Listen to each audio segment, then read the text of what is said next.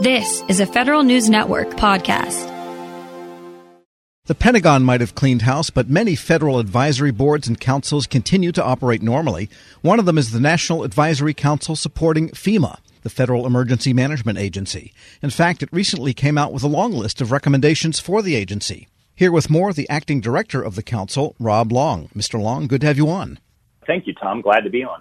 And just to clarify, you are an employee of FEMA, and your assignment is overseeing the National Advisory Council, which is composed of people outside, correct? That is correct. I'm the designated federal officer for the council. Okay, and just briefly describe how the council works and who some of the members are, the types of people that are qualified to join a council and advise FEMA. Absolutely. The NAC membership is for 3-year terms, and we have those staggered and overlapping. So there are 35 members, and each year we bring on about a dozen new folks.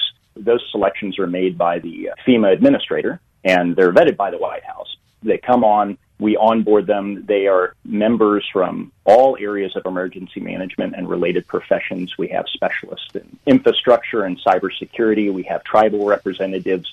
We have folks from local emergency management, and we have state administrators of emergency management that all come together on this council to give the best advice possible to the administrator. In fact, this month we have a Federal Registry notice soliciting applications for potential members. So if you're interested, you can find that at thefederalregister.gov. And in normal circumstances, does the council meet in person on a periodic basis? Yes, our bylaws stipulate that we have at least 2 in-person meetings each year. We typically have one in May, somewhere near D.C., so that we can have access to FEMA programmatic level staff. They can come and kind of brief out on various things within FEMA. And then we have one later in the year, somewhere out in the United States. Typically, we try to do it somewhere near where there's been a recent disaster so that we can try to get some firsthand information about what's going on with that. Sure, and judging from the latest report of the council, I can see that you've been meeting virtually. There's the little tiled array of all the members meeting, so you're still able to meet. It's just a virtual like everybody else, huh? We have to adapt to the times, and we've had to bring in some new technology, whiteboards. Obviously Zoom is now a strong feature of everybody's lives, and I would venture to say that the NAC members are about sick of their Zoom calls, but we do get a lot done. Sure. I guess that's pretty true of most of the world at this point. Sick of it, but we got to soldier through it. And there was a report late last year to FEMA from the council, and it's got a pretty long list of recommendations and concerns. And the first one was focus on equity and use equity as the foundation. Programs are not targeted to those in greatest need. Tell us about that whole issue and what the council discussed and what they're recommending.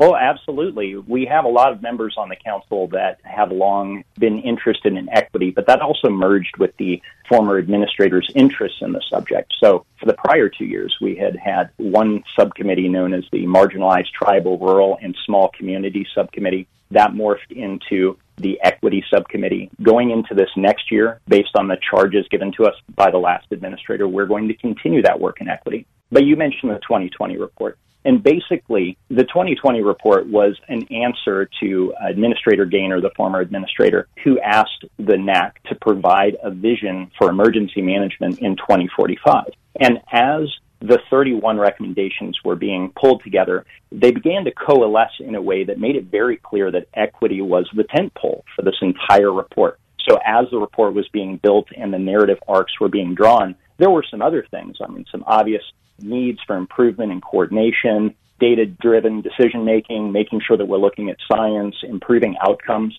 but we kept coming back to equity. So again, the tentpole for the whole report was our outcomes need to be equitable. And that should be distinguished from being equal, right? Being equal is just taking the pot of money and dividing it up equally to everybody. But that's not what equity is. Equity is making sure that everybody is on equal footing in the outcome. And so that's what this report is about. Got it. And what have been some of the inequitable outcomes that maybe council members have observed in the past?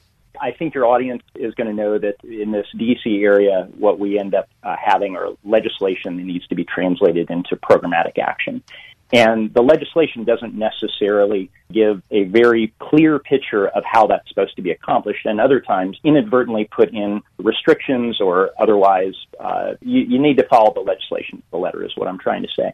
And in so doing, you can inadvertently cause side effects. Well, what the NAC members have observed is that over time in the application of programs, no specific program, just programs in general, in the disaster context, that it can result in equitable outcomes. So the report means to point out that in a quarter century, right, we have a long time to work on this, in a quarter century, that maybe we should line up the various things that need to happen in order to make sure that equitable outcomes are being achieved. We're speaking with Rob Long. He's acting director of the Office of the National Advisory Council at FEMA. And, of course, 25 years is a long time. What does the council believe, what does FEMA believe needs to happen to sustain that kind of effort over a period of multiple administrations and administrators of FEMA? You know, I'm going to go back to the prescience that was built into PCMBRA, which is the post-Katrina law that had established this council. So this council has been going for 12 years now. And over the years, they have become increasingly good at understanding FEMA, and FEMA of understanding the role of what we call the NAC, the Advisory Council, in FEMA's business.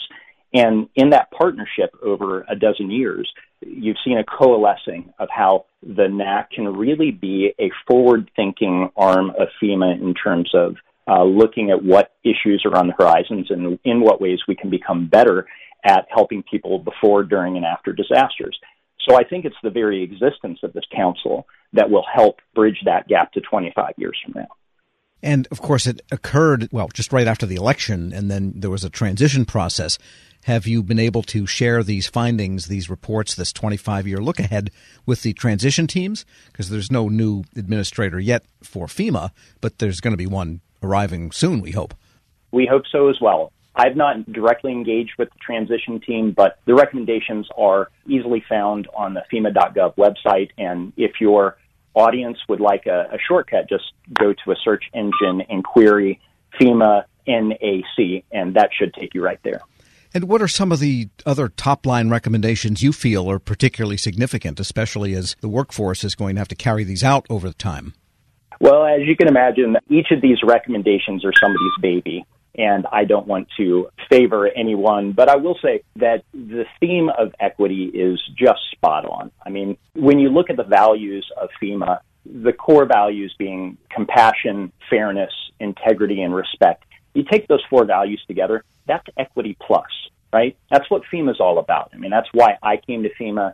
And I tell you, in emergency management, people are mission-driven, and they live these values. So the recommendations were spot on in terms of the equity piece, and that being the focus of what we do in emergency management.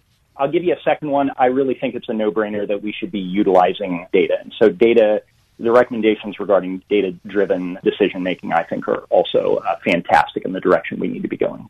And, of course, there's some practical things like creating a national supply chain strategy, better coordination up and down. That's kind of a perennial also in emergency management. Better use of mutual aid and shared resources.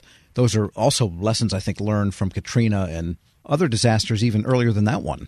Tom, you're right. I mean, these are central things about FEMA. The last administrator had mentioned on many occasions that FEMA in many ways is a logistical agency. So anything that we can do to continually improve our ability to service our constituent community of emergency managers, we're going to keep working on that. There are continually after-action reports. And again, the role of the NAC is to continually advise the administrator on these issues, and they come back to these. So we're improving iteratively, but steadily towards a better FEMA and better emergency management across the United States. Rob Long is acting director of the Office of the National Advisory Council for FEMA. Thanks so much for joining me. Thank you, Tom. We'll post this interview along with a link to the report at federalnewsnetwork.com/Federal Drive. Subscribe to the Federal Drive at Apple Podcasts or wherever you get your shows. Grab a 30-day free trial of Live by Live Plus, and you'll get unlimited skips, commercial-free music, and all of the podcasts and live streaming events you can handle. Visit livexlive.com/podcast1 to learn more and start your free trial.